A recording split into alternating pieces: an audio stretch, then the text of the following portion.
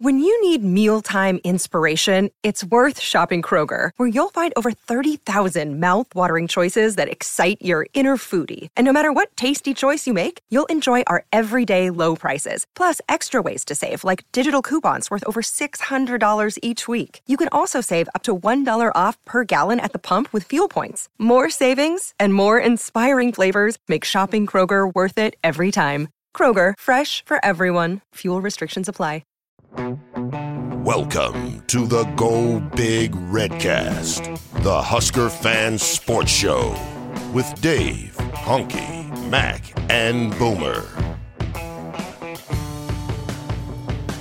Welcome to the Go Big Redcast. I'm your host, David Gaspers, and I'm with Honky.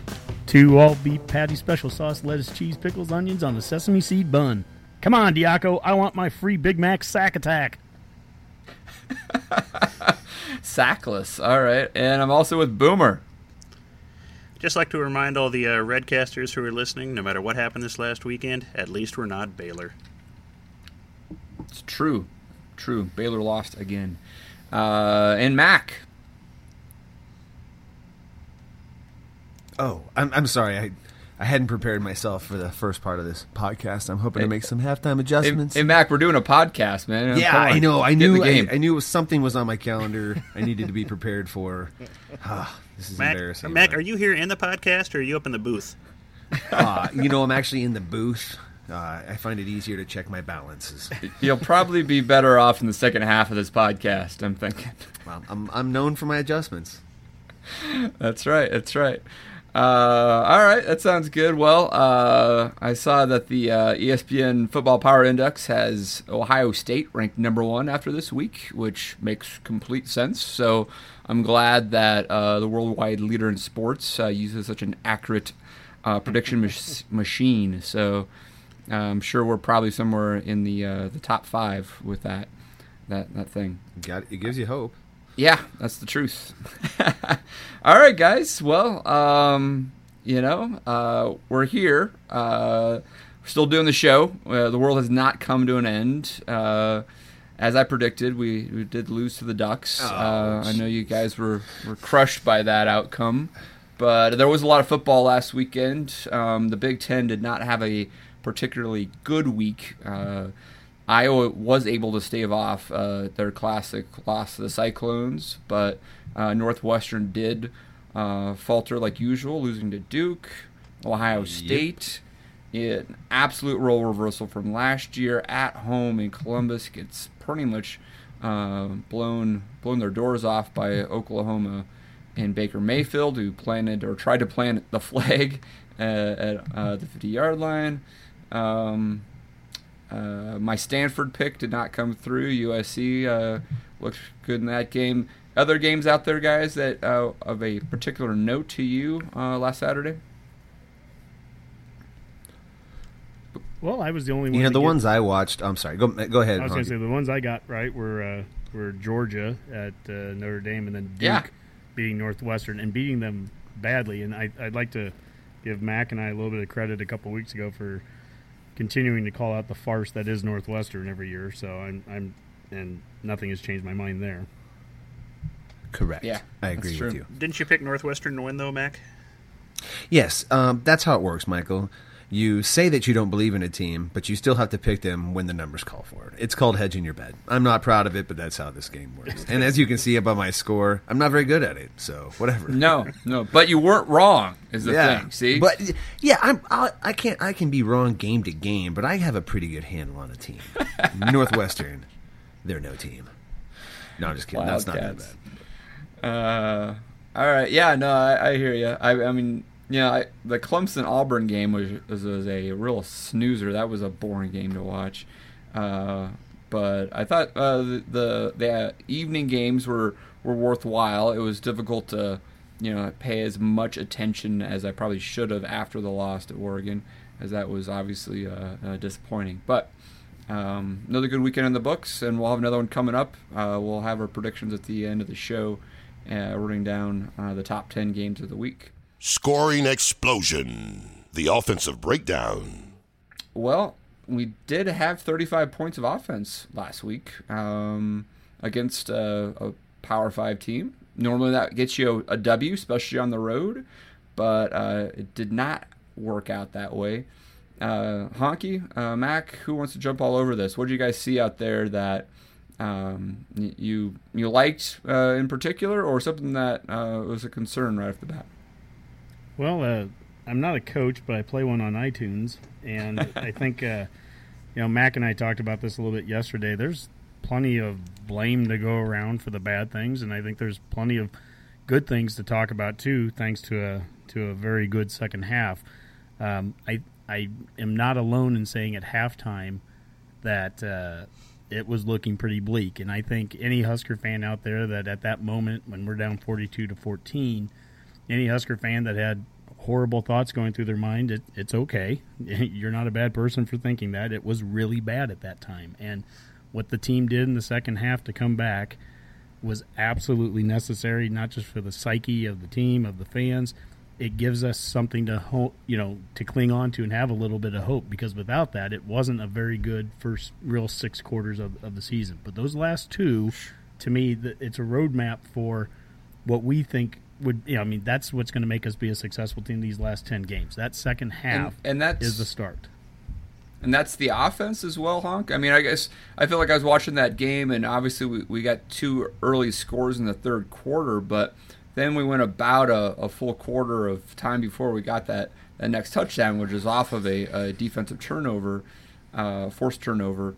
I felt like we had some missed opportunities, both halves really, but there was several drives there in the second half where we put something together and get that score tighter earlier. It could have had a different outcome. Sure. I can't really go deep into my offensive issues because some of them are a moot point. I've been a noted run-the-ball guy, but on top of that, I'll throw 2 very quick stats out at you. Riley is 9-0 when rushing for 200 yards or more when Nebraska rushes for 200 yards. We're 0 for 7 now when throwing 40 or more times. Riley's made the point that he wants to run the ball more than the opponent, and we need to keep our turnovers under the punt. That's the 2 things that he said. Those are the 2 main keys that we had going into last week, and on top of that, we also said that we need to win the time of possession. None of those 3 things happened. Oregon had a 30-minute and 38-second time of possession. It wasn't a huge difference, but Oregon's the kind of team that typically has 20 minutes of time of possession. We gave them over half the game, and those 4 turnovers, which were all passes. They're all INTs, and I'm not blaming one guy. I'm not saying it's all on Lee. Everyone can share the blame, but if you kind of go on Twitter and say, hey, we maybe should run the ball a little bit more, people will jump all over you saying you got to throw because we fell behind, and I would partway argue that we were falling behind because we were throwing the ball. But having said that, there's good signs. There's good things too that came out of that. We scored some touchdowns throwing the ball. So I don't want to just be run the ball guy, but we do need to run the ball better. Sure. Mac, thoughts on that? Yeah, it was definitely a mixed bag out there on Saturday. Everything will come down to like a consistent pace of play, a consistent level of where you can count on your wide receivers to make some catches. There were glimpses of what we could do, but there's cracks too. We know that we can't just sit back and let Tanner throw the ball 40 times and expect him to win a game. We know that now. Okay, and so and that's fine because he's still relatively new in this system, shouldn't be counted on for 40 attempts. So that's obviously a road we don't want to go down. Tanner Lee's human. He made a lot of good throws. Yeah. He made some poor throws. I think all of his potential is still intact. This was a bad game. We got put in a bad spot where we had to throw too much. Our third down conversion rate was atrocious. That just killed us during the game. But the running game, some of that was there. Trey Bryant, another good performance. Hope he's okay. Yeah. But the offensive line looked good to me in a lot of spots.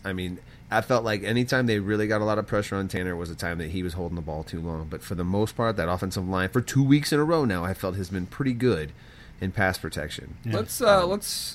continue this conversation, I think, by position group. I think Sure. I don't think we're going to do this every week, but I think this week in particular, there's some value there. So let's start with that offensive line. Mac, sounds like you were pretty impressed with them. There was, especially in the run game, seemed like there was holes again.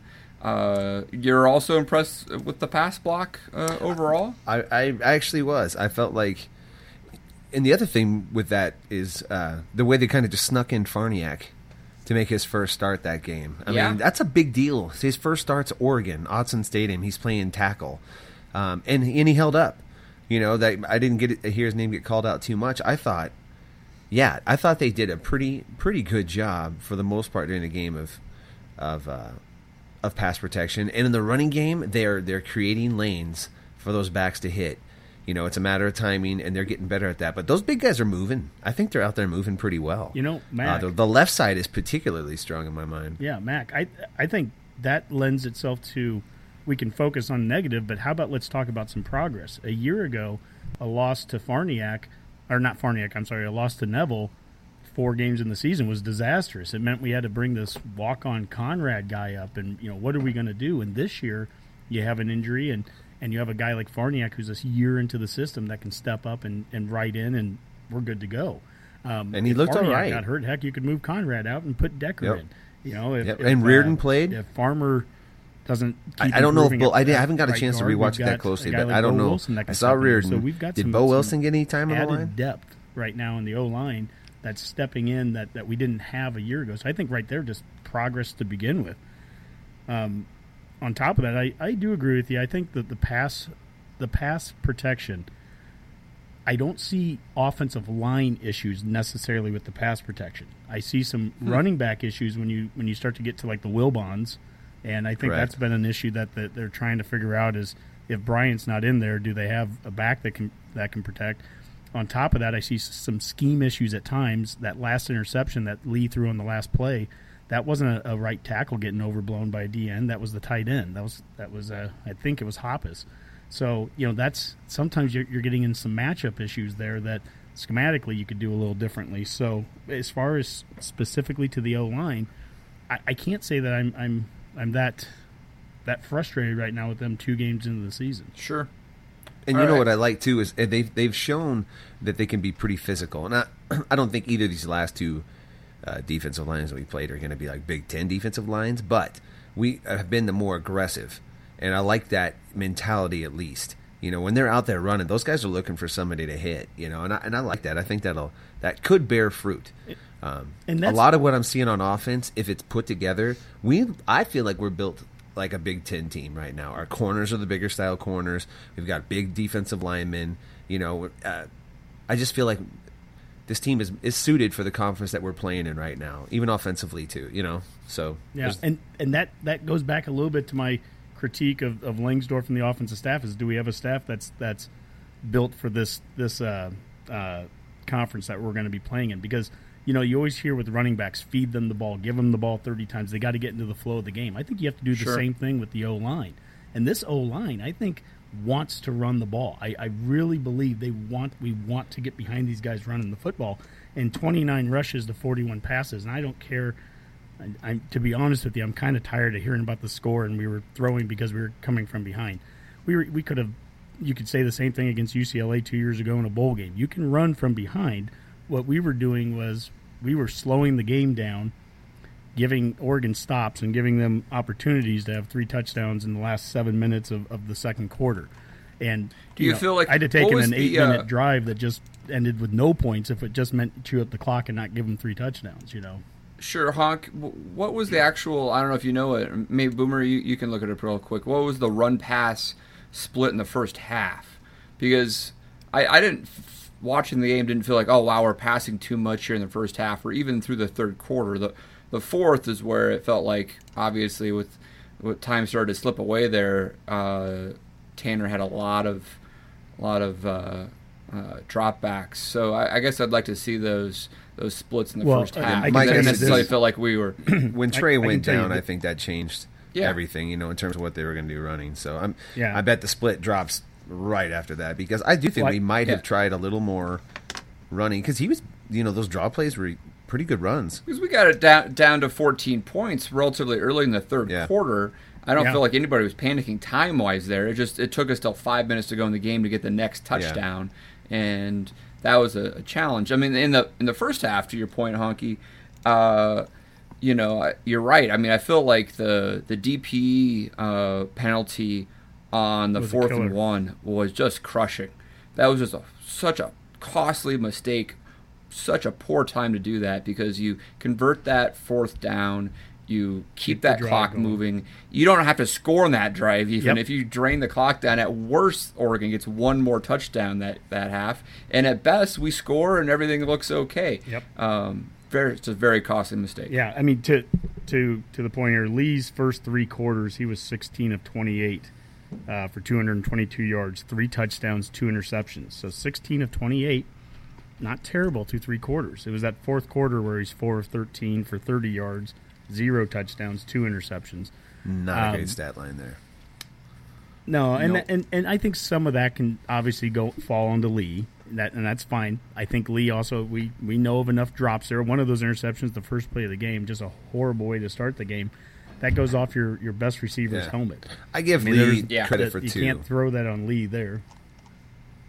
Let's do the breakdown then position-wise for QB and receiver there. Sounds like you're, lukewarm on Lee's performance. Not all his fault.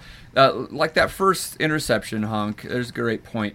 So who's at fault with that right there? It feels like to me, watching that play a couple times over again, Tanner probably could have led him a little bit more and probably could have. I think he almost ran the exact same play in the second quarter and missed it, but it was further down and on the outside, the boundary, the sideline, so it was impossible to get an INT.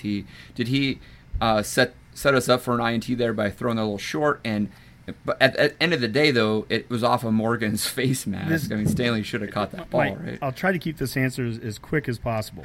This is part of my issue with the offense, and it's probably my lack of knowledge and history with this offense. But a couple years ago, we were playing at Miami, and we threw a touchdown. And they showed on the Riley weekly show afterwards, he broke that play down. He showed how it was a successful play, and it was a slant, and we looked off a guy, and Armstrong threw a perfect pass between 4 defenders, and they said this was a great play. And I looked at it, and I go, wow, 85 things have to go right on that play to make that play a completion.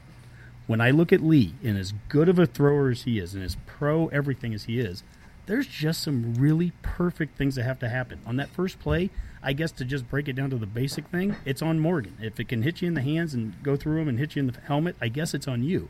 At the same time, I'm listening to one of the radio shows. This is your quick answer? And they were saying, gosh, if you... well, just wait. They're saying, going into depth. Okay. What they're saying is that on the radio shows this morning, if he threw it 2 yards behind him, then that would have been away from the safety, where the safety wouldn't have come in and been able to catch it off of the deflection. And I'm sitting there going, are you serious? If that's what we're down to, that on a 30-yard out on the first play that you can't make it within 2 yards of, I'm sorry, it's just getting to be too perfect. And if that's the case, we're not. Yeah. If that's the thing that's going to keep us from winning or losing, run the damn ball, and I guess we'll get more yards than that. Honestly, though, after watching NFL yesterday on Sunday and seeing how many missed throws happened in that league, I was like, well, I don't feel so bad about watching Tanner Lee go 19-40, because I was like, there was tons of missed throws. Sure. That play was just so unfortunate. I think we're asking Lee to do a lot. I think we're asking him to complete a lot of tough throws, or at the very least, he is more than willing to throw some really tough throws. We've talked about that all the way back to the spring. It looks great when he lofts it right over a guy and into a zone perfectly. Extremely tough passes, but they're really tough passes. And then if you don't perfectly catch it and it bounces off your helmet, you get picks. And I don't know who to blame. That's just football, though. It just seems like you really need perfect execution for those plays, and it just seems like a really good run game. In lieu of that, a really good run game is a lot easier with a lot less potential things that can go bad. So I don't know. I don't really have a problem with the play call.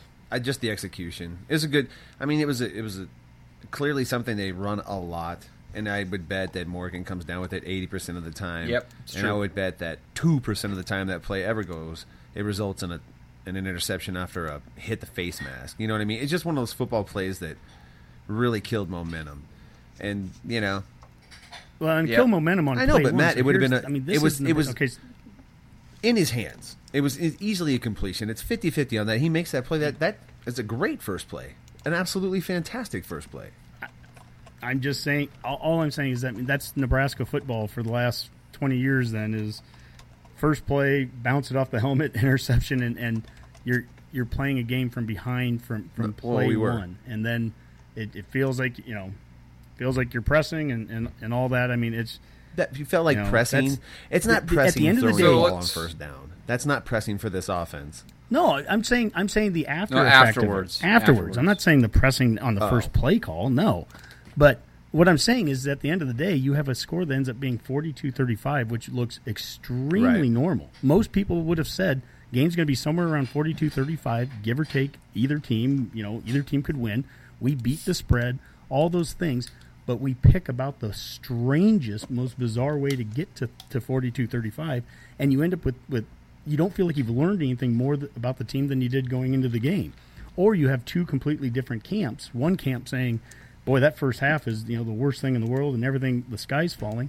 Or you have the 21-0 camp in the second half going, there's some real hope. There's some real good things, some good signs that came out of that.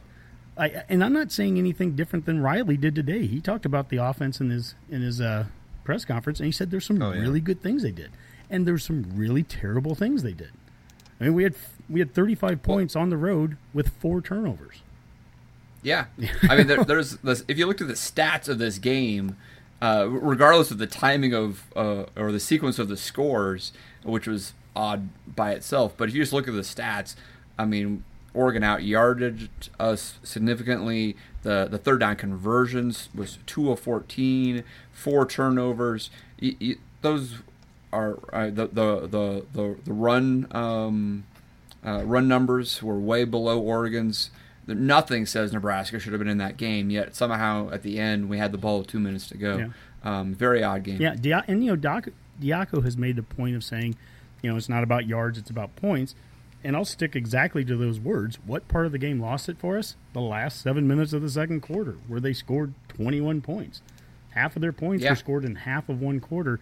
And I don't know, the only thing that would have prevented that is us simply keeping control of the ball. That time of possession thing that we didn't win, and we talked about last week, is that you need to make Oregon go 7, 8, 9 plays because they're going to make mistakes. They're going to have turnovers. Yeah. They're going to have penalties. They had 12 penalties in this game. They gave us opportunities too. But for those last 7 minutes, they did. It's a combination of offense and defense. We gave them the ball too quickly. We didn't get the first downs because we lined up wrong in that one situation you talked about there, Dave, with DPE. And on defense, we didn't make them work for it. They got some big plays, and those 7 minutes is what ended up killing us in the game. Yeah, let's keep on breaking down offense here just a little bit longer before we turn the corner.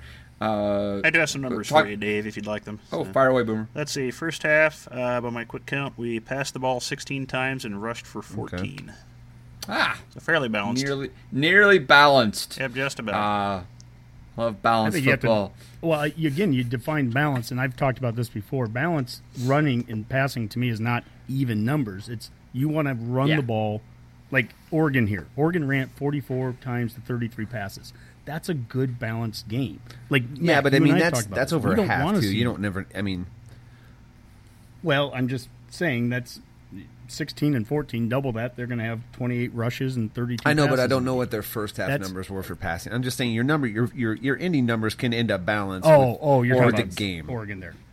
Oregon only had 8 passes in the second half, actually. So I mean, their balance looks a little 4 of 8 skewed in the second. too. They went 33 passes in the first, just by attempts. But sure. I understand what you're saying though, totally. Yeah, I mean, I can break that.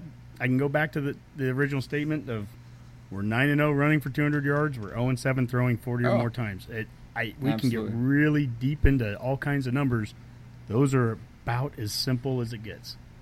So if we're going to throw the ball 40 or more times, if I know that going into a game, I'm going to predict a loss.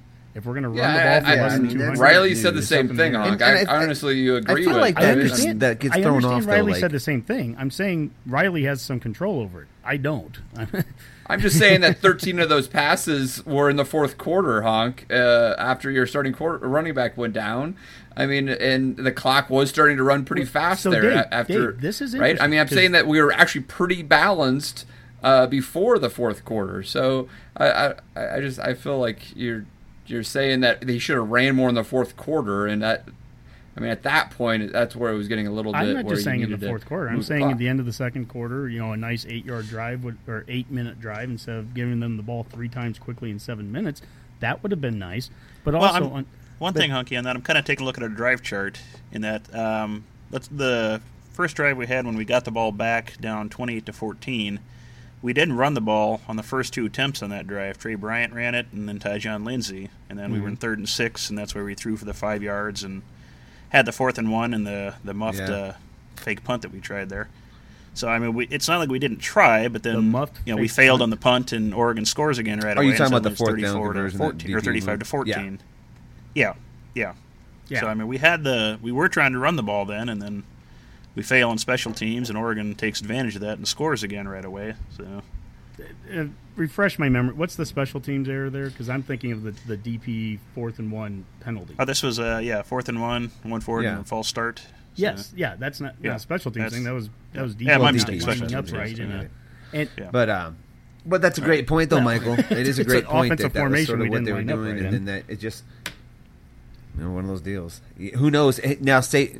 Yeah, I mean, once you're down 35-14, I guess you just try to run out the half and just get out of there, or press it a little bit, which I think they tried to press. Boomer, what was the next what was the next drive look like then? Right, that's the next question. Drive chart. Oregon scored, and then we got the ball back, and we took a sack on the first down, then pass and interception at that point. Then you can make that argument. Should we have just tried to run out the clock there? Maybe. Well, and you got to play the game too. You're 30. What is it? It was 35-14. Yeah, you can't just kneel on the ball there, first. I don't think. Well, no, I'm not saying kneel on it. I'm saying run the ball and get the clock going, and you're getting the ball the first and the second half. I mean that's the deal right there. I mean, at some point you kind of got to stop the bleeding, but point is there. I mean, we've one of the things I'd like to see. We're talking about offensive position groups at the running back spot. They still haven't given a clear word on Ozigbo right now. And so we've talked about with Bryant going down, and he's just going to go down about every game after 25 carries. I don't see any reason to think that's going to change. So they're going to bring Bradley up this week, and that's good. It's bizarre to me right now, unless something is seriously wrong. I don't know why Ozigbo hasn't seen the field after being a guy that's had 100 and some carries, that was our leading rusher in the bowl game, that's had this great offseason, he's in great shape. I'm just a little baffled that he hasn't seen a play at all. Like, it doesn't make sense to me. I'm not saying we would have won both, or we would have won the game. I'm just simply baffled, and I think that the media day tried to ask the question, and there just really isn't an answer right now. It's just he just hasn't gotten into the game. It's definitely curious. Okay. Yeah, I guess we're going to find out. And it wasn't really not something I cared too much about until Trey went down this last game, and then I found it particularly odd, because I thought, well, there was enough game left there. We should certainly see Devine, and that was the only time it got weird to me, because if Riley's saying what he means, and he's saying that they've kind of made this fundamental switch in their thinking that they're gonna feature a running back this year. They're gonna have a guy who gets a feel for the game, so he finds the soft spots. If he's tough enough and good enough, we're gonna let him play.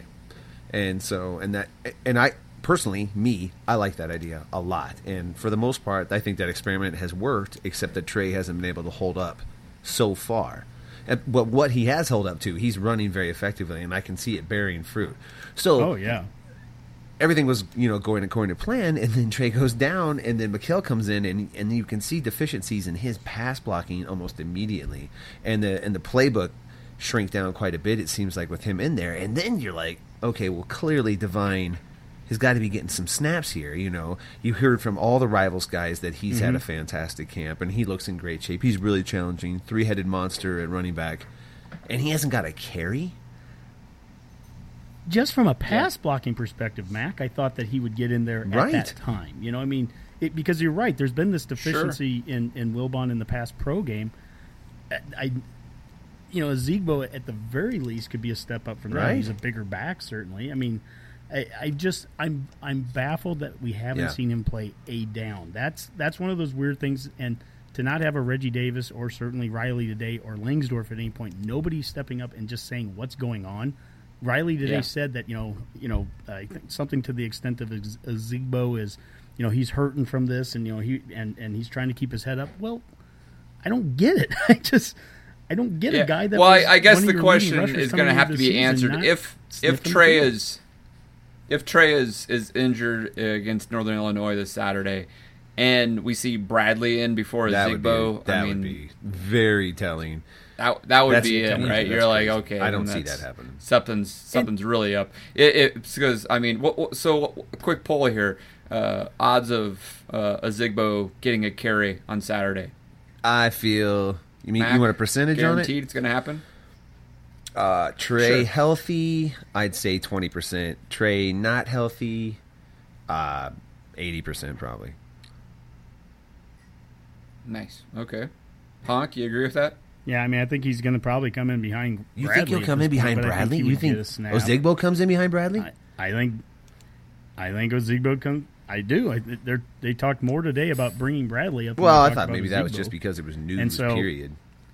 And to your point there, Mac, I think if they're consistent with what they want to do philosophically, even with Brian out, you still want to have your starter maybe not be the 31 carry workhorse, but still be a 20 or 22 carry. Well, then ideally Wilbon steps into that role, but then when he's not in there, I think the next guy in is probably Bradley. That would be. I'm just guessing, and I'm a Bradley fan, so I would love seeing that. All right, well, that's personally, I'd love to see that. Not because I don't want to see Ezigbo, but I would love to see Bradley, and I think he's going to be a good back in this. I look forward to the Tristan Gebbia Bradley years. I'm telling you. If it isn't Bradley, if it is Ezigbo next, and then Bradley's third, and we've already seen how much the third running back gets for carries, which is nil.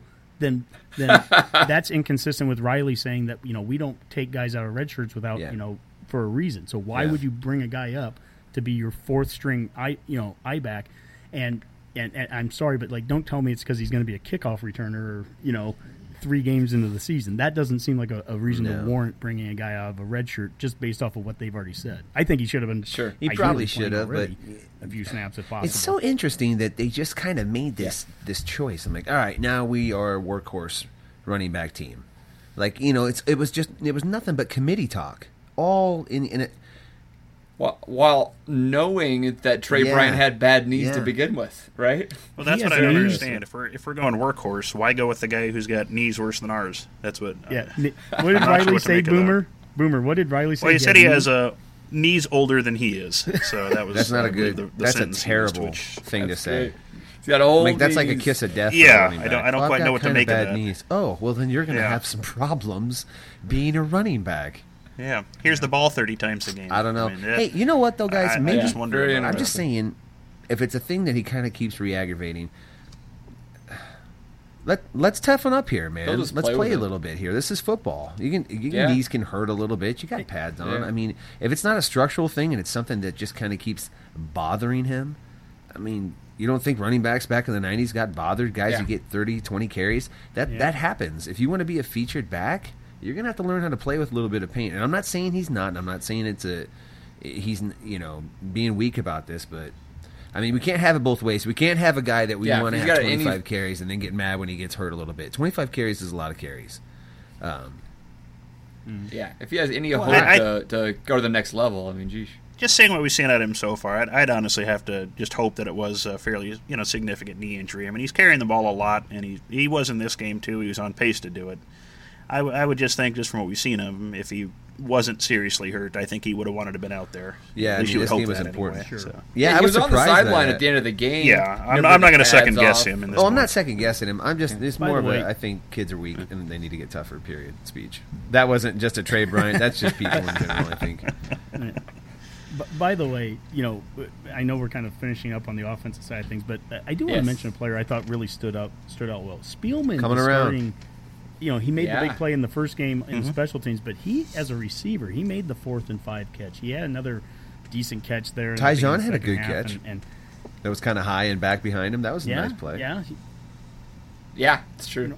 And Morgan, I'm going to pick on Morgan for the drops only because he is our number one guy, and I think he's that good. He also had 7 catches for another 100 and some yards, and multiple catches. Touchdown. And the second touchdown pass of the third quarter, the one where that cornerback is creeping up. I'm sitting there watching. My uncle's next to me, and like 2 seconds before the snap, I'm like, I didn't even know who the receiver was at the bottom. I'm just like, that guy, just throw it down there. Yeah. He's wide open. There's a guy that's going to be rushing. All Lee did. And give Lee lots of credit for that. That takes some experience, and that takes a guy with some ability to know that, see that coming, and be able to just get the ball out of his hands. It doesn't have to look pretty, but you just have to deliver the ball to the guy that's wide open, and Lee did it. So that's I don't think that play gets a lot of credit because it looks so easy. It's not. That guy had to make a quick decision, get rid of the ball, see it happening. That was a good job on Lee, and a good catch by Morgan too. Yeah, there's parts of the offense that you can see if we can start, ironing some of this nonsense out. I like what I see of the offense. The running game right now, my biggest concern with our offense right now is who's going to be running back if Trey can't go.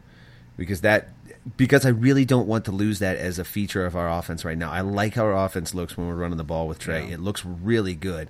And I felt like that dropped off so significantly after he went down. It scares me for the future. Yep. And that good running game that opens up the pass, that play action in the second half to Hoppus, that was right off the run fake. I mean, everything is built. It's not just running the football. It's running the football and then doing the play action off of it. That's some of our best plays through 2 games. Yep, absolutely. All right, guys, let's call that a scoring explosion segment. Throw the bones. The defensive breakdown. And now on the Go Big Redcast, Throwing the Bones, our defensive breakdown. Before we dive into this, Honk, did we not have a Twitter question on Bobby D this week? That is correct. We asked Redcasters, where should Diaco be during the games? And with 463 votes this week, 29% said on the sideline, 8% said in the press box, and 63% said wherever he wants. So I like that answer. That was nice. Now, does that include the stadium for the first half of the game, or was UConn an option? It does seem like he's not in the stadium at all in the first half of these first 2 games. So apparently he shows up at halftime, gives some analysis and breakdown, and then they seem to play much better in the second half. But I mean, he's not confused on time zones or something. He doesn't think this is mountain time or something, is it? And he's just showing up late. What? He seemed to spend some time this week in Lee Barfnick's head for free. Whew, that guy had an axe to grind. Well, I just wanted to say, well done, Redcasters. I was really happy to see the majority, 63%, say wherever he wants, because to me that is one of those deals where it's like, how nitpicky, and we're Husker fans, we can get nitpicky, but come on. I mean, he can, if he wants to be up in the box or if he wants to be on the sideline, don't we just want him to be wherever he's most comfortable? And I'm glad that we have some fans out there and some listeners that are kind of, let's let him kind of sit. We don't have to be that particular of a fan base. Sure. Yeah. So let's do this. It was a tale of 2 halves again. So let's go ahead and do the ugly part first. I mean, what did you guys see in that first half that led to 42 points and 409 yards of offense by the Ducks? I saw that combination, as we said at the beginning of the offensive side. It was a whole team effort. It was the offense would give a turnover at a time or penalty, and they'd put a defense in a bad spot, or the defense wouldn't make a stop when they needed to. It was just nothing seemed to go right. And Riley said today, he goes, defensively, we didn't do any major tweaks at halftime. There wasn't any, we didn't come out and run a different scheme or something. About being in the right position, right? Guys played a little harder. I think one thing that we can say happened was Oregon, to your point earlier, Dave, Oregon, had 8 passes in the second half, so they probably did change up their scheme a little bit. They were probably trying to keep the clock running, not throw it as much, don't have, the clock stop and, cruise to a victory. But as far as in the first half, I mean, I guess I don't have any one thing that just sticks out where we just blew up. I mean, I don't know why it didn't. I want to get back to the Oregon change in philosophy in the second half, because I think if you're a naysayer right now on this whole coaching staff, you're going to bring that up. But to stay in the first half for a little bit longer, what seemed to me, and I think, Honky, you might have mentioned this when we started discussing the show, was the big plays. Right? I mean, 51-yard touchdown, 31 yards pass play. I mean, it was Diaco's scheme should actually be trying to keep the big play from happening, which actually worked last week versus Arkansas State. But this week, Oregon got lots of chunk plays, and that is not what you want to do when you're defending the Ducks. Okay, right? So let's hit the obvious then. I mentioned that I could use a Big Mac right now, and we didn't get a sack, and we only got one in the first week. So that is something I think initially people will jump on. And last week on Twitter, we posted a couple of videos of plays where we weren't trying to get a lot of pressure, but that was okay because you had 8 guys in coverage and we got some interceptions. We got an interception against Arkansas State with 8 in coverage. Well, that wasn't working so well this week, and you can't. We've got to find a way to manufacture some type of pass rush. We've got to be able to put the quarterback in harder situations throwing the ball than what certainly their QB was in last week. That's for certain. And obviously last week we said that we saw a very vanilla package from Diaco. And we expected a little bit more this week. How do you feel that turned out? It still felt pretty basic at times, huh? I mean, I don't want to call this complicated, but they seem to be doing some defensive line shifts at the beginning of plays where we would line up in a 4-man, and then they'd shift out and go into a 3-man, and the 1D end, I think it's the Cat, would end up being a stand-up guy, and that was usually Gifford. Yeah, I mean, there's some of that, but at the end of the day, you just didn't see the pressure coming. Or there was 1 or 2 blitzes in the first half I saw where, my gosh, it was just so slow to get there, and it was usually a safety was one of them that it just was slow. I don't know I'm not sure what else to say there. That part was pretty tough. I'll kind of end it with that for right now. Mac, what do you think? Yeah, I mean, it was the lack of pass rush is frustrating, and I think you're right, Honky. We gotta figure out some way to generate some kind of rush. And this excuse that they get the ball out so quickly, and they have the spread attack, and you're just not going to be able to get pressure on them. That only flies for so long. I mean, there were times where he was sitting back there for a while, and he'd sling it around. So it wasn't like there were. I just feel like when it's that kind of team we're playing, he's almost resigned himself to not even try to get pressure on him to play the coverage game. And I don't know. I don't think you rattle a quarterback playing that way. I think you allow for a rhythm. But I'm not a defensive coordinator. I'm sure there's a philosophy in there. And to Honky, your point, but all I see us doing as far as fancy or any kind of trickeration is defensive line shifts in the middle, then some twists after that.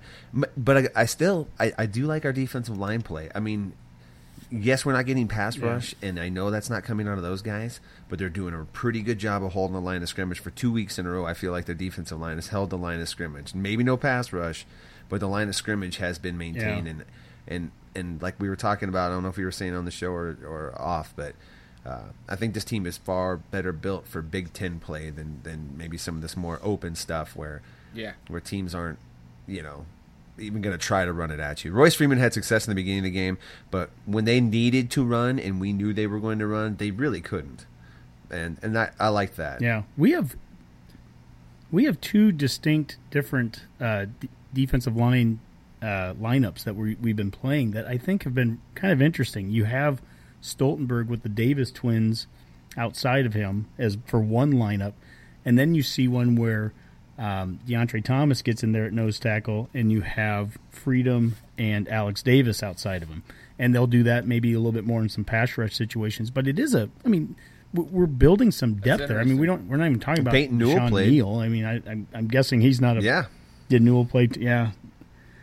So I mean, I think they're trying some different things. And I know a week ago we were talking about some keys to the game against Oregon being make them go 7, 8, 9 plays. And to that point, I can actually understand a philosophy of don't bring 5 and 6 blitzers and get caught with him releasing the ball quick, and now the guy, one of their speed demons catches it and goes for 80 yards. So the fact that we weren't bringing 5 or 6 at times, that actually can be part of that philosophy. But then I really don't understand the first half. I just don't. It just, at the end of the day, it was a 7-minute collapse to me at the end of the second quarter, which goes beyond defense. It was just a bit of everything. We just gave him the ball too many times. We didn't, when we were on offense, we didn't possess the ball long enough, and we've already said why. It just felt like there was just this set. It's what Oregon can do to you. They can score 21 points in 7 minutes, and any one of those scores doesn't happen. We're sitting at 35-35 at the end of the game, and we're all probably feeling pretty good. I did feel good about our chances if we would have ever got to overtime. I thought that was very winnable at that point. That moot point. Yeah, no. So let's talk about the second half a little bit then. So Oregon obviously chose to run the ball. Now, this is a team that actually ran for 300 and some yards last week. It's not like Oregon is opposed to running the ball. So that's not terribly surprising. I'm sure they probably felt they could do that against us. Ultimately, we held them to 150 yards, only about 50 of that through the air with Justin Herbert going 4 for 8. So we stopped the run game when we had to, and it resulted in us having the ball with a little over 2 minutes to go with a chance to win the game. Did Oregon just play into our hands, or did ultimately, we just rise to the occasion there and play our best, 2 quarters of the early season, I guess. Well, Boomer, I've got a question for you here. They ran for 201 yards on us. How many yards did they run for us against us in the second half? Because I think part of your question there, Dave, is like, I know we won't get the credit for playing better pass defense in the second half. We just won't, because the naysayer will come out and say, well, they only threw it 8 times, so that's why. But then they should have ran for a boatload of yards on us, right? If Oregon was wanting to run the ball on us and they're a great running team, they should have had 300 yards rushing on us in the second half. Sure. And the point is they didn't. We dominated. Mac, your point, we dominated the line of scrimmage. Yeah, I thought Stoltenberg had a really good game, and he played that perfectly. He was just exactly what you kind of need him to be. I saw him just get in there and basically not move. And it took 2 guys to not move him. And I'm like, you know what? That's pretty good. And then we filled in behind, and we tackled well again. I felt like we tackled pretty good again. Mm-hmm. And I think our corners are getting quite a bit of good work. Our corners, our defense will get better. I think our defense is going to get better. I thought Cedric Young made some better plays in the Dedrick Young. Dedrick. Made some pretty good filling in. Mo Berry, you can see him getting more confident as the game's going on, too. He's making more and more plays. I'll let Boomer answer the question, but I'm guessing it's somewhere around 99 yards or so, maybe 100, because we had 50 yards passing. But I would think that I'd question the fact of, we didn't play very good pass defense. Well, sure, he only went 4 for 8 for 50 yards. He only had 8 attempts, but we also had an INT in the second half, and he did try to throw the ball on some key third down conversions where if the Ducks could convert a couple and extend their drives, they do run out the clock on us, and they were not able to do that. So we played good pass defense when the opportunity was there to do so in the second half. Absolutely. In that second half, there was one play where they lined up, and I mentioned earlier how I was calling a play before they snapped it saying, throw it to Morgan. Well, there was one play where you see Chris Webber go down and he's going to cover a guy, and I'm sitting there going, oh, no, we don't want Webber out there on coverage. And he's the one to your point, Dave, it was one of those 3rd and longs. He makes a great stop in coverage. Chris Webber, that's the last guy I'd probably want out there covering the receiver, and he made a one-on-one play. So, kudos to him there. Guys stepped up. Antonio Reed stepped up big. That's multiple a good one, times. Yeah, we had multiple players step up there, and I think, to me, I always try to kind of follow Twitter and see what some of the fan base is saying. And very specifically, one person was talking about he immediately went to defensive talent, of course, because that's the easiest thing to jump on, right? and he was saying, you don't expect Diaco to make steak with ground meat. And I'm like, first off, that's totally unfair and ridiculous. And we could go up and down that defense and find 4-star guys. They have to perform. And that interception that Aaron Williams catches, that's with 4-star, top of the class. One of the best California kids, Lamar Jackson, he's making a play. He's starting to come into his own a little bit, tipping that ball, and he's making more plays. That's right. I mean, you see him more on the screen. I know he got beat too, but I mean, I think his talent's starting to show through a little bit, and that'll be a guy you can build a defense around if he starts to play the level that we think he could be. And we need him to. We need some guys in the secondary to step up. I don't know how long Kalu's going to be down, but the next man up, Reed played well. Yep. Boomer, you have those stats for us by chance? I do. By my quick math, I might be off a yard or two. It looks like I'm not counting a 1-yard loss on the kneel down at the end of the game. Looks like the Ducks ran for 101 yards in the second half. You got to count that 1-yard loss then. You have to. And 100 yards in the second half, give or take a yard. I mean, I take that as a win. I mean, if that's what they're wanting to do, because they're only going to throw the ball 8 times, they're wanting to run the ball on us. I think 100 yards, holding Oregon to 100 yards rushing in that second half, and they want to put that game away. Again, let's find some positives there. That's a good job by that defense there. That's a great job by that D line. And I don't recall a lot of missed tackles, honestly, either half. So I don't know why it was just so much better second half. But there are positives. Yeah. Maybe let's wrap this up a little bit with maybe a bigger picture review of the challenge that the defense switching from the 4-3 to 3-4 is going through, compared to, say, and even offensively, I suppose, with the true pro style quarterback we now have compared to Tommy the last 2 years, in comparing us versus Oregon with a new coaching staff, and you're like, wow, how is Oregon doing so well with Willie Taggart? They just brand new coaching staff, new D coordinator. Shouldn't they be in the same boat as us, struggling to implement this? But Taggart really runs a similar offense to Oregon for the last over decade, essentially, of play under Chip Kelly and Helfrich. And they were a 3-4 team until last year when Brady Hoke came in and tried to do the 4-3, and it was a disaster. So they were recruited to a 3-4. They're recruited to a spread offense. A lot of the principles probably were similar, I suppose, and Taggart has walked into a great situation there. Whereas, whether it's a reboot or not, whatever you want to call it, there is a little bit more of a learning curve maybe on our side. Anybody buy into that, or do you think that's BS? I don't think we get any kind of pass. Yeah, we shouldn't use that as an excuse. There are factors.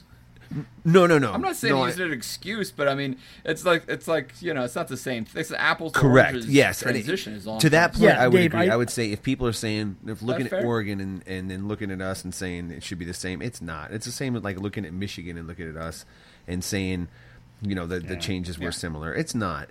And frankly, Riley builds slowly. That's his MO, man. He doesn't very slowly, but hopefully well. All right, it's a long football season. We'll see how it goes, but so yeah, that's I guess my short answer. But I think you made good points about what Taggart walked into, and let's not pretend like they did kill us. They didn't kill us. They beat us by a touchdown, and they didn't score in the second half.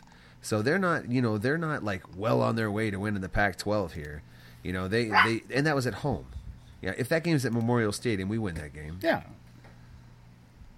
I mean, to that point, it's in some ways it's a moot question trying to compare Nebraska and Oregon specifically because there's so many different things going on there. But having said that, we've been very upfront from the first show that we've recorded about there's no excuses.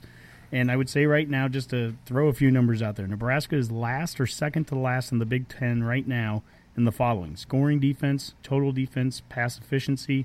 We're second worst nationally in pass defense with only Ohio State behind us. Ohio State is the number one team in the ESPN FPI right now, has the worst in the country, pass defense. And what's their excuse? Talent? I don't know why the Buckeyes are. Sometimes it just happens, right? I have heard this as I don't want to call it excuse, but I think there's some validity to this. we didn't bring in Diaco to stop the Arkansas States of the world. We brought him in to stop the Wisconsins and Iowas and the Big Tens. And I do think there is some validity to this. I think that we probably look really ugly against these offenses right now, and it might start to tip the corner a little bit as we gain experience and we start to play some more conventional Big Ten offenses. I do think there's some truth there. There better be. I hope there is, because if not, I will say this. Through 2 games, I was very outspoken about this defensive staff is one of the best ones I thought we've ever had at Nebraska coming into the season. I've been very high on them, and I look a little foolish right now 2 games in with some of those stats. So coaches. I'm hoping the second half of the Oregon game, that's what I'm hanging on to hope for right now. What I saw there was some good football on the defensive side being played.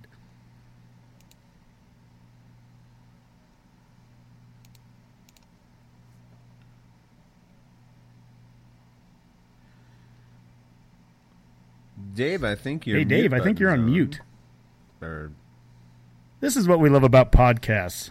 Oh, sorry. This is live podcast. Sorry, my here, dogs people. were This is barking not, in the background, and so I was like, I let my Maltese bark in the background, or I mute myself out of a really that's great too bad, point, man. Go for it. Which was I was. Shame. Well, We'll just moving have on move to the Try next to topic. re-say it Sorry, exactly how you did the first time. No, I was just simply saying that. I mean, I don't want to toot my own horn for saying, hey, I said we were going to lose to Oregon, but I mean, opposite of hockey, saying, oh, I look foolish because I was so high on this coaching staff. You were very high on how we were going to beat Oregon, and we are going to come out guns a-blazing, and we're going to, have game day here for the Ohio State game, blah, blah, blah. My image of this season hasn't been altered at all because of this loss to Oregon, because I thought we were going to lose to them, because I thought we were going to start a little bit slow. And I'll stick with my prediction that I think by the end of the year, we're going to be pretty happy with this team. I think we're going to get better on both sides of the ball. By the end of the year, we are going to, look a lot better. And that's my hope. Well, your prediction had us at 9-3. You have us basically losing to Ohio State and Penn State from this point on. Which is great. Hold on, Honk. If you go back and listen to the track, I said I did not guarantee a Penn State loss. Actually, okay. I said we might beat Penn State. I said we might lose to someone else somewhere in here. So my point is, you're saying that from this point on that we'd go 8-2, and that's great. I mean, I'm predicting certainly the same thing as well, but.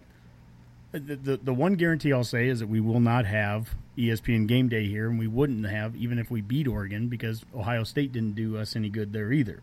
Right. So we're not going to have ESPN Game Day here. I will throw that one out.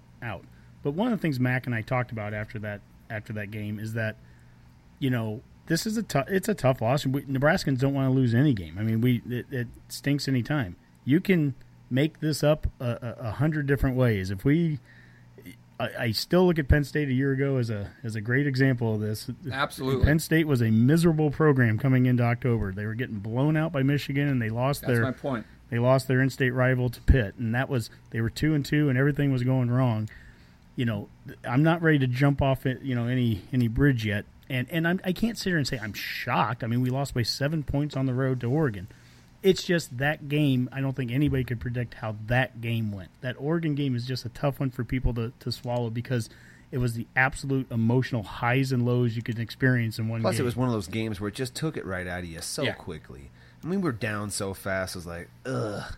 The rest of the game, all you're thinking about is ways to kind of claw out some decency. You go into halftime, and like you were talking about before, Honk, you go into halftime feeling miserable, and the first thing that you see is the dude on the panel there talking about how many yards we've given up in the last 2 weeks. I'm like, they're making fun of us again. The score looks like it's going to be somewhere in the 70s. We might get to 20, and someone's going to set some sort of personal record. I figured Royce was going to go for 300, and this guy, so for that not to happen was huge.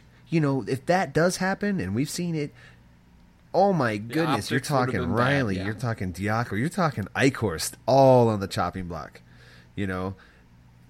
Horrible. So I am beyond thankful and that ended that way, and encouraged a little at the same time that. Yeah, that second half isn't for show. There is legitimate football now that we can cling to. Yeah, the Black Shirts talked about this in the press conference as well today. They're looking at that second half and they're saying that's how we need to be playing. I mean, they see that'll be valuable. They see a template now for what they can do, and sometimes you need to see some success. I mean, to have some of that confidence. They probably didn't come out of Arkansas State crazy confident. They should actually.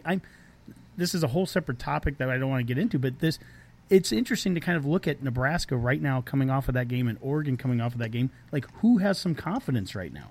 I don't know that Oregon walks out of that game crazy confident. They walked out of that limping for 2 quarters. I'll take the win. Don't get me wrong. I would always take the win. But my gosh, there's some cracks and some holes there. We come out with the loss, terrible first half, all that being said, but we do come out with, I think, some swagger and some confidence that, all right, we just outscored them 21-0 in the second half. And maybe we turned the corner. And any Ducks fan that sits there and says we weren't sweating at the end of the game, I'm calling they're bull good plops liars on that one. Yeah, bull plop.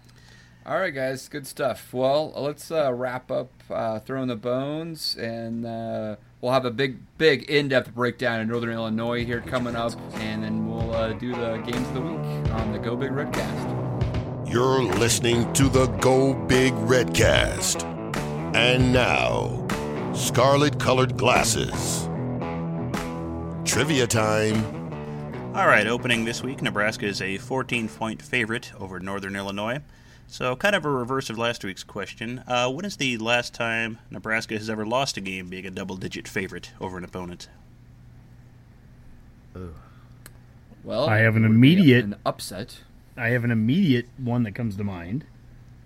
I would think right, Southern Miss in 2004. I'm going to say we lost to Southern Miss in 2004. Arizona State, 97. I don't know. I mean, that you're absolutely right there, Mac. If we could go all the way back to 96, if there wasn't one in between, I definitely think we're a double-digit favorite against Arizona State. But I'm just guessing that against Southern Miss, the second game of Callahan, that's got to be a double-digit. Or Iowa State in 2009 could have been one. I mean, that was a bad loss. Yeah, we were likely a double-digit over Iowa State, right? At home. Not that matters, but... Yeah, that's usually worth 3 or 4 points. I mean, was Southern Miss... We've gone down to Hattiesburg. That wasn't an away game, though, but right? this was the home game. It was the second game of the Callahan era. This is the Joe Daly not running out of bounds on 4th down, and that was... And we just blown out Western Illinois the week before, so, we're riding high with formation shifts. It's so glorious. I mean, all right, so I think we're down to those two. I mean, it's got to be one of those. If we think it's Iowa State, then that's the most recent one. That's 2009. Yeah. And then 2004 is Southern Miss. And I can't think of any other. There wasn't anything in Riley's. I mean, like we lost to Illinois. Right. By that point, we were a 500 team. Unfortunately. That first year, under Riley, we lost because we lost to BYU so early. We never really got above 500. I don't think we ever would have been a double-digit favorite. And I don't recall under Pelini other than that Iowa State one. I don't recall any bad losses to a. Yeah. I'm gonna say Iowa State. I'll say Iowa State 2009. I think it's a solid guess. Mac, you in agreement? Sure. All right, Iowa State in 2009. Boomer, what do you got? All right, good guesses. It was actually a little more recent than that. The last time we lost as a double-digit favorite was 2013. We were a 10-point favorite over Minnesota that year. If you want to go over 10 points, 2011 against Northwestern, we were actually 17.5-point favorites in that game. Wow. And lost that. Northwestern was on a terrible skid at that point. I think they'd won 3 games, and, that didn't end well. Wow. So the But generally speaking, when we're a double-digit team, we're quite good just to get the straight-up win. I believe we were 28-2 from the last 30 games I could find. So, should be good this weekend. So the problem with the Minnesota game was I was going to say, was that a Dave game? So that have that we has talked the about asterisk Dave's next away to it, game so history on the show? Mm-hmm. That we should should remind the Redcast. That should be There brought needs up to at be a some point, full-on I think. exorcism. That needs to be or Purdue something. this year, we're talking His about. record is atrocious, people. I have not seen a road victory since 1995. And that's not for lack of Colorado. trying. That is He's true. gone to many games. That's true. Oh, It's true. Minnesota was one in particular where I tried to go to because I thought it was an easy victory.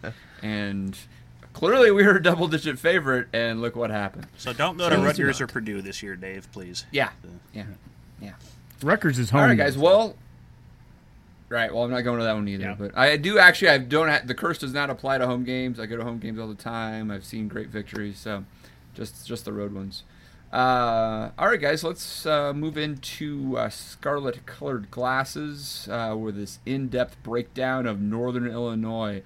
Honky, let's dive deep into this. Tell me about the Huskies, man. Don Beebe, former Buffalo Bill and Shadron State. He's their coach? Great. No, but he has a son on their Oh. team. He catches passes, and I think he returns a kick or two. I don't want to talk about Northern Illinois anymore. I'm done. This Their is not colors about are black Northern and Illinois. Let's. Well, Yeah, they're from Black and DeKalb, red. Illinois. I think. I don't want to talk They about. do it have a anymore. wonderfully named quarterback, Daniel Fair Santa point. Catarina. So you There you go. can't go wrong with a name like that. Yep. it's like what I know, Gino they're Lollobrigida or 1-1. something. Actually, they've had a pretty balanced offense. You know, I know we love that word, but offense running through the air about the same both games. They actually did play Boston College fairly close. Came down to the last few minutes. BC kicked a field goal to win, so they did outgain Boston College. So in that they game. lost to Boston College. They did not a did. noted ACC power, but No. it was a Power 5 loss. And then they throttled Eastern Illinois last week, so I don't know what you can take of that. But Eastern Illinois. so yeah, I'm kind of using those as my measuring Wasn't that a sticks. Bill Callahan program? Didn't he coach at Eastern Illinois at some point? I try to just totally forget that. I drank away most of the Callahan years, so This Well, should be all one right, of those well, games that's- where we yeah. That's work out some frustrations. You know, we should really put it Yeah. together this week. we should see Patrick O'Brien play that type of stuff, right? That'd be awesome. You know, And We Dave, need it. rather than talk about Northern Illinois, the one aspect of the Oregon game that we didn't touch on was special teams. Boomer breakdown. Oh yeah, Yeah, and that's right. and I would just kind of just analyzing that game, and when you look at I think the punt return game especially was questionable in that, and I think kind of hurt.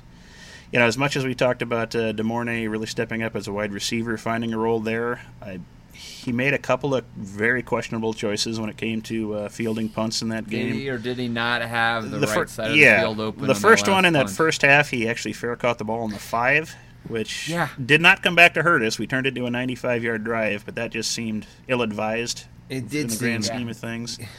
The only thing about Yeah. that was it was well covered by them too. I mean, I don't. Yeah, I can kind of I mean, give it was him a pass close. for that. Aren't you And, supposed to? If it's Usually, inside the but I 10, think though, for you let where it they, go? I think Generally because they got speaking, down there that's the so attitude. quick, he didn't want them to do one of those, pin on the twos. They're going to catch it. I don't know, but I agree with you, Right. Mike, that the And then one at the end of the game. yeah. And I think we've all watched that fourth quarter punt return. I watched that several times before the show tonight, and you just see the blocking. He had a lane to the outside. The Oregon end was pretty well He knew blocked that there. as soon and, as he did it. he catches that ball in stride. He's at least, I would guess, to probably the 45 of Oregon. We start that drive in Oregon territory. That kind of totally worst. changes how you can call plays and what you want to do in that first For play. 2 minutes. Yeah, I mean that would maybe it wouldn't have made the difference, but I think it was there. Yeah. And I've looked at our punt return numbers, and we're not good at returning punts. We have a total of 1 net punting yard returning this year. Santino Seems Penny. low. Yes, we have 1. So we're tied for 105th, which awful. sounds okay, but there's 15 teams tied for 109th, so there's only a couple other teams below those. So it's not good. I'm kind of looking. Granted, it's a small sample size with the start of the year, but teams like Indiana, they're averaging 21 yards per punt return. Penn State's averaging 20. Wow. I mean, if you start just adding up Yeah. what that can do in a game, I mean, that totally changes the We are tenor of also the game allowing right a there, ton if of you can just points, Get so that kind of teams aren't return. punting as much as they should be. Well, that is true too, but true. I mean, Oregon punted 4 or 5 times, and I think Yeah. Arkansas State punted 5, and we still only Yeah, it's managed not good. 1 net It's not return good. yard, and I think that's a problem. Well, if we And that only kinda- had talent, Yeah. that's the Right. problem. We just don't Well, have I talent. kind of wonder about this. I've been pondering this. Should we be having somebody else return punts? I mean, I love DeMornay, but his production's just been going Has he down lost as a his punt edge? returner every year. And I don't blame the guy. He's had injuries, so I can understand him not wanting to, get crushed on these plays. Because one thing we've been lacking for years, it's a quality punt return game. We haven't been blocking for anyone in particular we had for him. years. Frankly, I think freshman year was amazing. With as thin as we are at wide receiver, it'd make a ton of sense to use some of those young guys. Tyjon, they say, is a natural at it. I could see J.D. Spielman doing it easily and just take that off of DeMornay's plate altogether. He doesn't need to be back there right now, especially for all the production we're getting out of it anyway. Right. I mean, if the only thing is we just need someone to catch the ball and not drop it, well, I think we could probably put anything. Not true. Back there, We've tried that.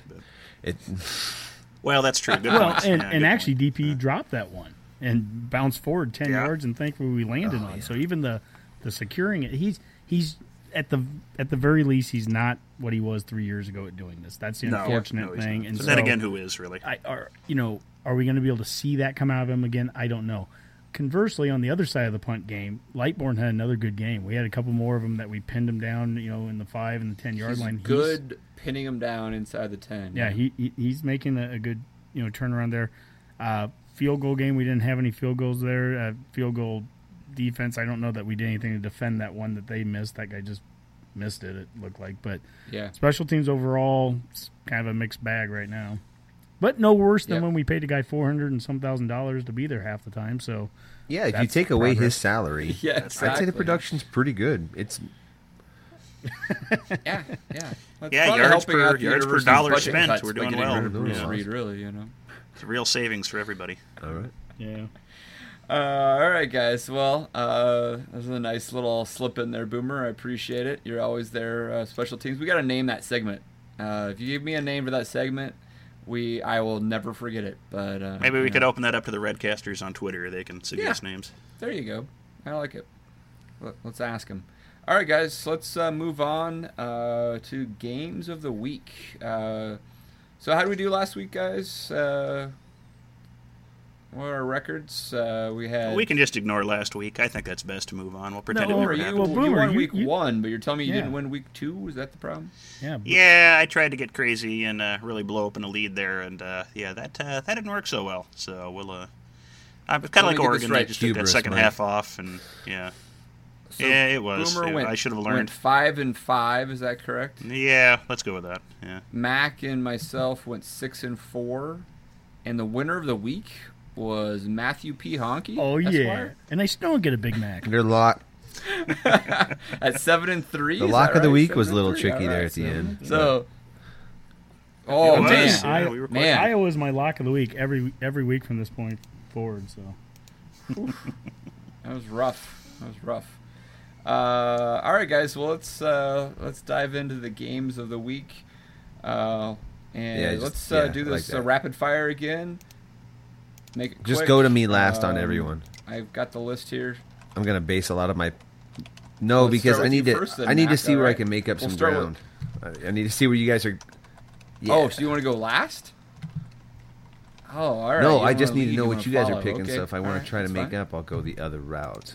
See what I'm saying? Well, the challenge last week was that we bet heavily on the Big Ten and they didn't perform very well. Boomer, didn't we have one of our listeners ask a question about the perception of the Big Ten? They did. It was one of our loyal Redcasters, Tony Hayek. He did ask the question, based on the Big Ten's performance this weekend, do we look like the weakest of the Power 5 conferences? No. Oof. No, and that was a snotty question. Well, yeah. Well, we went from one of the strongest conferences in week 1 to one of the weakest. I mean, just even think about the lower level. You have Rutgers going from playing Washington so well to turning around and losing to Eastern Michigan, and Northwestern didn't do their job. And, Nebraska lost by all means. Iowa didn't, shine by winning in overtime against Iowa State. Wisconsin actually looks kind of muddling there versus Florida Atlantic. And Ohio State, you're not expecting them to get handled kind of at home and having a Oklahoma flag on Penn their 50-yard line. State didn't cover over Pitt. Michigan, I don't know if they covered. I mean, really, is one of the best-looking teams so far this year has been Maryland, of all things. Who did they beat their this second week? game was against Towson, but that's probably as good as beating Texas this year. Minnesota beat Oregon State. And Purdue, they did. Purdue beat the Purdue. Beat the heck I out think of Michigan's Ohio. look pretty Frankie's good. boys. Yeah. Their defense looks good. I think Michigan's going to be fine. And You know, Penn State's State, legit right now. Yeah, Penn Yeah, State but looks average. solid. I'm There's not no saying question they there. weren't. Yeah. No, I mean, I guess that it's all relative, and if you want to try to compare, I mean, obviously everybody's now suddenly high in the Big 12 because Oklahoma beating Ohio State. Well, he also had TCU looking good in the Big 12, and Yeah, I mean, Yeah, Kansas, they don't Kansas look State's bad. not bad. Oklahoma State looks good. Yeah, Kansas State looks good. You got a lot of decent looking teams in the Big 12. You also have Baylor, but that should count for like 8 Rutgers, I think. But Yeah, and Yeah, I mean, I guess after week 2 you could say that. I'll give it a few more weeks, and I got a feeling we won't be at the in the cellar for the Power 5. But yeah, I mean, as of right now, because of last week's performance, maybe we're in the cellar. Well, some of these games of the week here, Dave, they might change that for perception. We're still in those crossover conference, non-conference games right now. So all right, let's That's go true. through. It's true. All right, guys, let's jump into them. All right, let's start with Oklahoma State versus Pittsburgh. Let's start with Mac. I'm going to go with Oklahoma State. Okie State. Boomer. I watched Pitt do an 8-minute 15 play drive for about 31 yards. So we're going Okie State. That's my lock of the week already. Oh, nice. Oh, he jumped all over it. That's an easy one. Honky? this is an example of where I'm willing to change. And preseason, I said Pitt was one of my surprise teams, and I've changed. This is definitely Okie State, hands down. That's a hedging the bet moment right there. All right, I'm taking the Pokes as well. It's 4 for Oklahoma State. All right, let's do Wisconsin versus BYU. Badgers versus the Cougs. Honky. I'm going with Wisconsin. Boomer. Wisconsin. Mac. Yeah, BYU already let me down once this year. I'm going Wisconsin. That's true. It's true. Yeah, I'm taking Whiskey too. I mean, this is one I thought that maybe Whiskey could have some trouble on, but BYU has not impressed. This is in Provo, but it's a big jump to think the Cougars can win that one. We'll see. One of the last times Wisconsin went out west, they lost to Arizona State in that really controversial call, so maybe they'll have better luck this time. All right, we just talked about this team and how they impressed. Purdue is at Missouri. Well, there's one of those Big Ten SEC matchups, right? Let's go with Boomer. Let's go with Conference Pride. Let's say Purdue. They've looked decent so far. Nice. Mac? Oh, man. I'm going to pick Missouri. Their color schemes are going to be very confusing. Yeah, right? I'm Because going to they go with generally wear the Missouri, same although color. I'm not high on my pick right there. I just need to make up some ground. Mac takes Missouri. All right. Honky? I'm sold on the Boilermakers right now in the non-conference at least. I'm going Purdue. Excellent. I will go Purdue as All well. right. It's hard to Here's argue. where it could go really south for me. All right, I'll take this one first, and it's my lock of the week. I'm taking, come on. I'm taking Alabama over Colorado State. I love the Rams, and I love our producer Skip's alma mater, but I'll take Alabama to beat the Rams in Tuscaloosa. Mac. Yeah, I'm feeling pretty confident with the Tide here. Boomer. If Colorado Be State bold, pulls this Boomer. off, we would have Honky drink an entire gallon of milk on video for everybody, but we're going to go with Alabama. Sadly, the world is so dark. Yeah, Honky. Clearly, I'm going with Bama, but I've got to say, Mac, is there any? You live out there in Fort Collins. Is there any hype or anything about this? Are they talking about it or No, they don't. no? I'll remind you that CSU actually played Bama a couple of years ago, and the first half was pretty darn close. So, I mean, I think that's what they hope to do again, right? I don't think Bama. What was the spread on this one? It was pretty high. I don't think Bama will cover. I think that's fair. Yeah. I was trying to find it. I'll find that. All right. Here's an interesting one. Oregon Ducks heading to Laramie to play You got to give it to Wyoming. Honky first. Honky, yeah. it's all you, buddy. My lock of the week, I'm going with Wyoming. Whoa! No, you're not. I am on. going with Wyoming. Oh, I can't believe Lock it. of the week. God It's going to almighty. happen. I am going. My lock of the week every week from this point on is either Wyoming or Iowa. So I'm just throwing that out Good for there. you. I didn't expect that. The Go Big Redcast would like to say nothing we portray here should be taken as actual gambling Oh yeah, advice. that should be pretty For all of our clear. I listeners. thought that should be clear by our records. Yeah. Wow. All right, Boomer, you want to follow your shoes? No, I've seen Oregon in action twice. Yeah, we're going Ducks here. Yeah. I like Yeah, it. Oregon. Mac? Yeah, good choice. All right, Honky's out on a limb there. I would just like to boldness. remind everyone, it's in Laramie. It's the highest altitude of any school. 7,200 feet. Right. 18,000 feet they play at. It's like the peak or whatever. People try to climb it. It's impossible. All right. Let's start with Boomer on this one. We've got our good friends in Manhattan, K-State, going to play the Commodores of Vanderbilt. K-State's look solid. We're going K-State. Yeah. Mac? I'm gonna go Vandy. Ooh. Wow. All right. We'll see if Vandy's actually going to turn the corner. I'm going to take the safe pick here, even though it's on the road. I'll take K-State as well. Honky? Bill Snyder shocks by not playing a directional MAC school, but I'm going to go with K-State here. Yeah, he probably thought Vanderbilt was not in the SEC. He was like, oh, yeah, sure, we'll play those guys. Are they really? I mean, yeah. They're So- the exception to the rule of the SEC. So, Mac, we still need a lock Yeah, of the I week coming know. up here from you somewhere. All right. Just a well, reminder. I wouldn't take You this guys one. jump but, all over these. Maybe. We've got this was a Hey, big Wyoming matchup was there last for year, you. classic game. Clemson versus the Ville. Clemson going to Louisville. Mac, I'll give it to you. What do you got? I'm going Louisville. Woo! Ooh, you're taking Louisville? All right. I like it. Top 10 matchup here. Honky. Dang it! You know what? Is this at Louisville? Yeah, it better be because that's why I believe based it so, there. yes. You know what? I'm. You sold me, Mac. It's at Papa John Murphy Stadium, so I'm going with Louisville. Boomer. Let's go with Clemson. Yeah, I'm taking Clemson too. Yeah, it should be. That's the game of the week, I would think probably. so, yeah. I would guess. So we'll see. All right, we got Texas going to the Coliseum to play the Trojans of Southern Cal. Honky. I'm going with USC. All right, Boomer. Oh, USC. Mac. This is my lock of the week. I'm going to USC. Nice, probably a good one. I will also take USC. I went against them once last week. That's not happening again. All right, and let's go into Nebraska and Northern Illinois.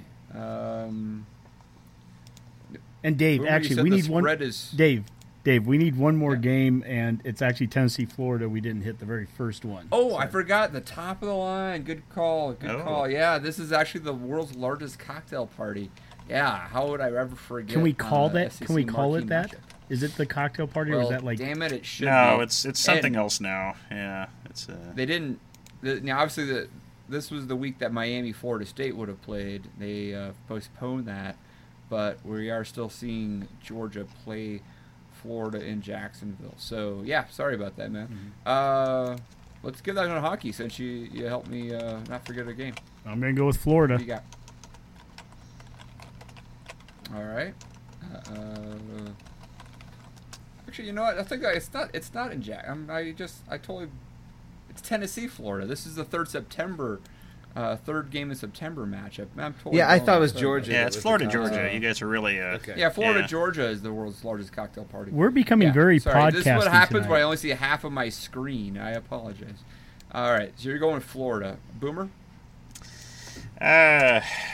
Tennessee. Tennessee. Tennessee. And Mac.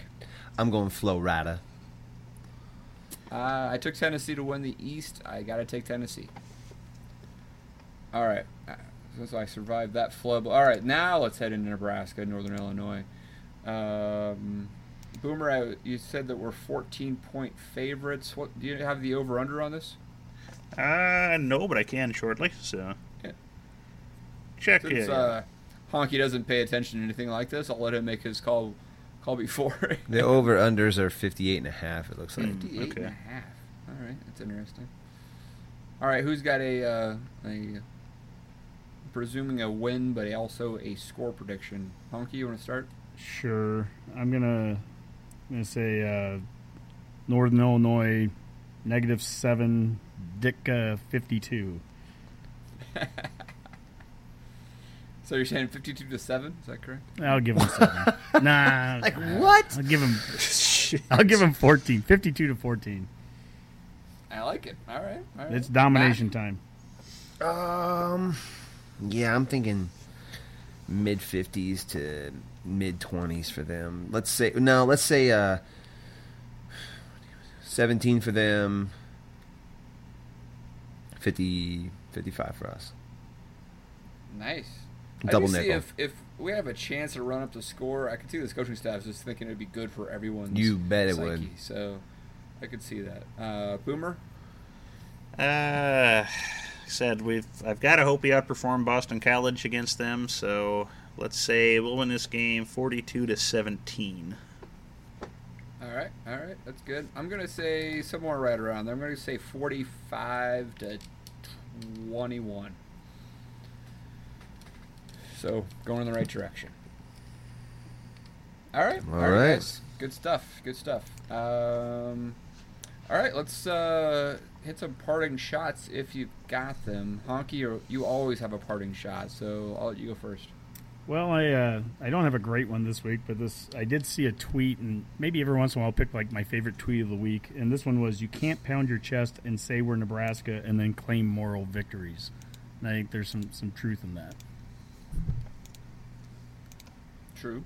All right, Mac, anything? I would just like to caution people about the length of a football season and the fact that it's not a finished product in week 2, and there's still ways to enjoy a football game. Sometimes I think football's too hard for some people to be fans of, but it's still going to be a fun season. I think we're going to have a good time this year. I hear you. We need that. All right, Boomer. Well, just whatever happens going forward, just remember we're still not Baylor. That's What true. kind of bear? That's true. A Baylor Yeah, bear.